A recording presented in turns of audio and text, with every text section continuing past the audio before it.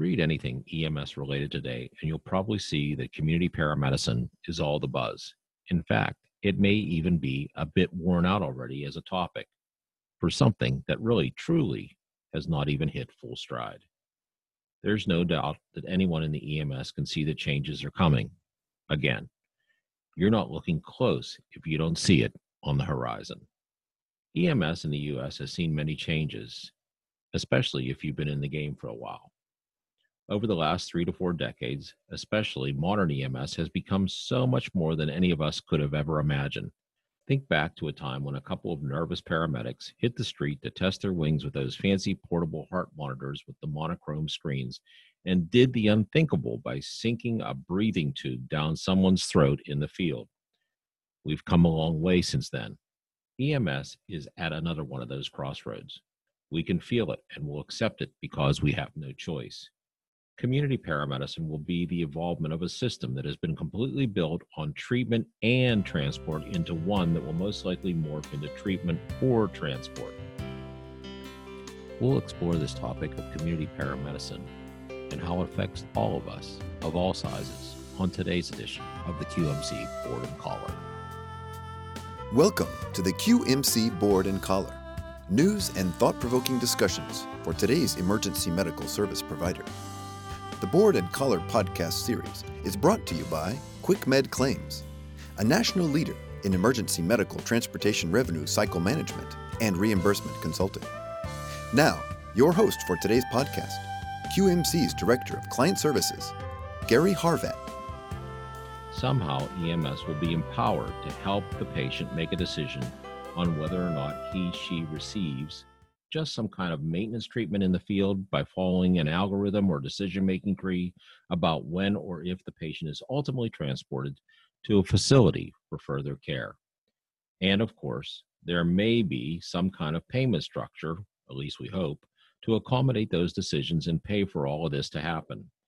In the end, patient care is always primary for those of us who are purists, but the realists in all of us know that the bus is driven by who pays the bill and how much will be paid to adequately support the system. Having said all of this for background, the foundation of this podcast arises out of our concern for what happens to the little guy in all of this. In this case, we don't think it's all about size, but rather it's going to be all about location and connection. Everything we've listened to or read up until today regarding community paramedicine seems to be centered on a fairly robust EMS system that is tied to a metro-sized facility or health system cooperative care model. Kudos to those who conduct their pre-hospital operations in that kind of environment. It must be awesome to have those kinds of amazing resources at your disposal. But there are those EMS systems in a majority of the areas of the United States that don't have those kinds of systems in place. They range from small, rural, off-the-beaten-path systems to areas where the socioeconomic demographics can barely support a pre-hospital system, period, let alone one that now calls upon a reallocation of resources when there are barely any resources to reallocate. Many EMS systems in the United States operate in areas where the hospital systems can barely keep their doors open, let alone somehow work to pay for a yet-to-be-determined pre-hospital system that doesn't necessarily translate into their desperate need for life-sustaining revenue, even if the community paramedicine program will keep them from being dinged for readmissions. If the money isn't there, it just isn't there, folks. When charity care approaches 6, 7, 8-digit dollar amounts, can hospital administrators focus on savings if there isn't any money to be saved in the first place? The question is hypothetical because we don't work in the inpatient world, but it would seem to be a valid question to us looking on from the outside to the inside. So, with all the buzz talk about community paramedicine and working and forming accountable care organizations, no one yet outside those nicely robust partnerships are talking about their initial successes. Doctors in their journals are calling for changes. Politicians are talking, but then again, that's all politicians do in most cases. There are good ones that believe in EMS, but what about the vast majority of those politicians? But talking isn't acting, and talking doesn't pay the bills. We have read with complete frustration regarding EMS systems that are jumping on the bandwagon with statements like, We're moving forward with our community paramedicine program as a value-added benefit to the community. I guess my response is, please define value-added. We contend this is giving away services, and heck, we already do that to the nth degree anyway, as any one of us in EMS know. We can't vet out who's going to pay or not on the emergency side, so we act now and collect later, and unfortunately, since we can't get blood from a stone, in some cases, we end up giving away our services. So now we're going to give more. As long as we give more, in our humble opinion, we'll not be receiving more because we're demonstrating that we can give more without receiving more. The point of this podcast is not to be negative to change. Change, in my estimation, is good, and I think a reevaluation of EMS can be good, but there has to be a plan to pay for it. If all this community paramedicine is going to be good for the healthcare system as a whole, then why can't we once and for all do something to commit to pay for it and include all pre-hospital EMS models in the process? EMS is more than about the well-funded demographic area EMS organizations that command the stage on blogs and webinars and podcast demand. EMS is more about pre-hospital provider entities that are connected to a robust healthcare system with lots of funding. EMS in the United States also includes rural areas where the closest major facility can be 80, 90, or 100 miles away.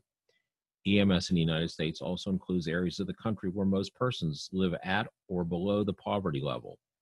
EMS in America includes funding that is grossly below the cost to provide the service, when 60 to 70% of an agency's funding is coming from pitiful Medicare and even more pitiful Medicaid coffers, and where there's no tax base to offset the funding gap. EMS in parts of America is about keeping the wheels going constantly just to keep the garage doors from closing permanently.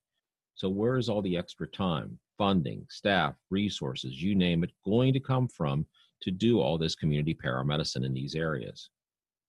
So while the White House and Congress spar over reports and analysis that makes no sense in the real world, EMS will figure it out because, of course, we always do. But for once, wouldn't it be nice if our leaders could see the bigger picture while the bureaucrats that move to the beat of the politician's drum recognize that EMS is important and needs to be supported both with policies that make sense and with a funding model that isn't built on a wing and a prayer? If all of you want this to happen, all of us in EMS need you to step up to the plate and tell us now how you intend for us to make it happen. Again, show us the money and create a model that is EMS everywhere: large, small, poor, rural, super rural, urban, municipal, private, nonprofit, fire-based, etc. Everywhere. Again, show us the money and create a model that is EMS everywhere: large, small, rural, super rural, urban, municipal, private, nonprofit, fire-based, everywhere that we can live on to ensure that the best care possible is on the street 24/7. When someone finally paints the picture on the canvas, then we'll jump on the rah-rah bandwagon quickly. Until then, we stand on the sidelines, ready and waiting to support the cause. Thanks for attending today's podcast on community paramedicine and how it affects all of us, including the little guy. We're glad you stopped. I wish each of you a good day, and hey, be safe out there.